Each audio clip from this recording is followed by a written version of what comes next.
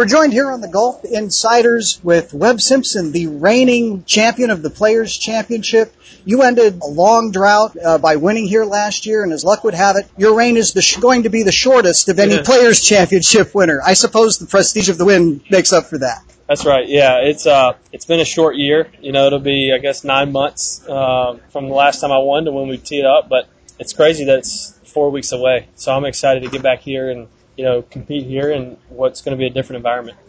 What memories jump out at you the most from last year's victory? Certainly the round on Friday. That's one of those, every few year type of rounds where everything seems to be going my way.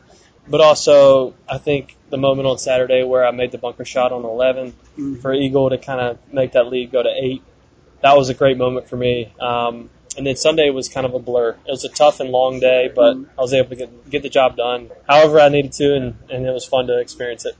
The club that you donated, and that's a tradition that they do here at the Players' Championship. Every champion donates a club. You donated the wedge from holing out that bunker shot. Is it hard to give that club up? It is. That was a special club, but thankfully the guys at Titleist will have me a new one, the exact same, and fresh groove. So, yeah, I mean, that was a clear favorite for me for the week. A lot has been made of the new schedule and, of course, what the Players' Championship does as that part of the schedule, moving from May back into March. You never had a chance to play it in March. What do you remember maybe from watching other guys play it in March? Well, I remember when Greg Norman ran away with it, and I don't remember much after that. I didn't watch a whole lot of golf growing up, but I remember the golf course looks a lot different. It looks greener. There's rye overseed, and from what I've seen so far, the golf course is in phenomenal shape. And I know weather's a factor that week. It could be great, and it could be cold, but all in all, I think it's a great change for the schedule.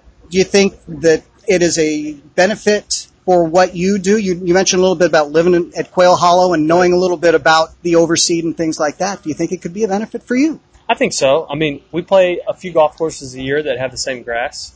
The one I play most, my home course, Quail Hollow, has, followed suit, and every year it's the same. So I think I've gotten used to, how the ball lands, reacts, how the ball rolls on the greens. It plays a little softer than normal, so I think all these things will help me. And then, of course, the particularly local thing here at Sawgrass is your caddy, Paul Tesori, lives here. How is he going to be able to help you make that change from May to March? I think when he played as a pro, he played on tour a year and a half. He played so many rounds out here. His knowledge is not transferred to particularly clubbing me or specific moments. It's more of the confidence he has in the golf course and the game plan we have each day. So that's been really helpful. He's super comfortable out there, knows what to expect, and that's given me confidence as a player knowing that, my guy's been around here and he knows what he's doing. And in some cases, his name gets called out more than yours going around the course. Yeah, he's the mayor of this town, is what I like to tell him. So he gets a ton of support.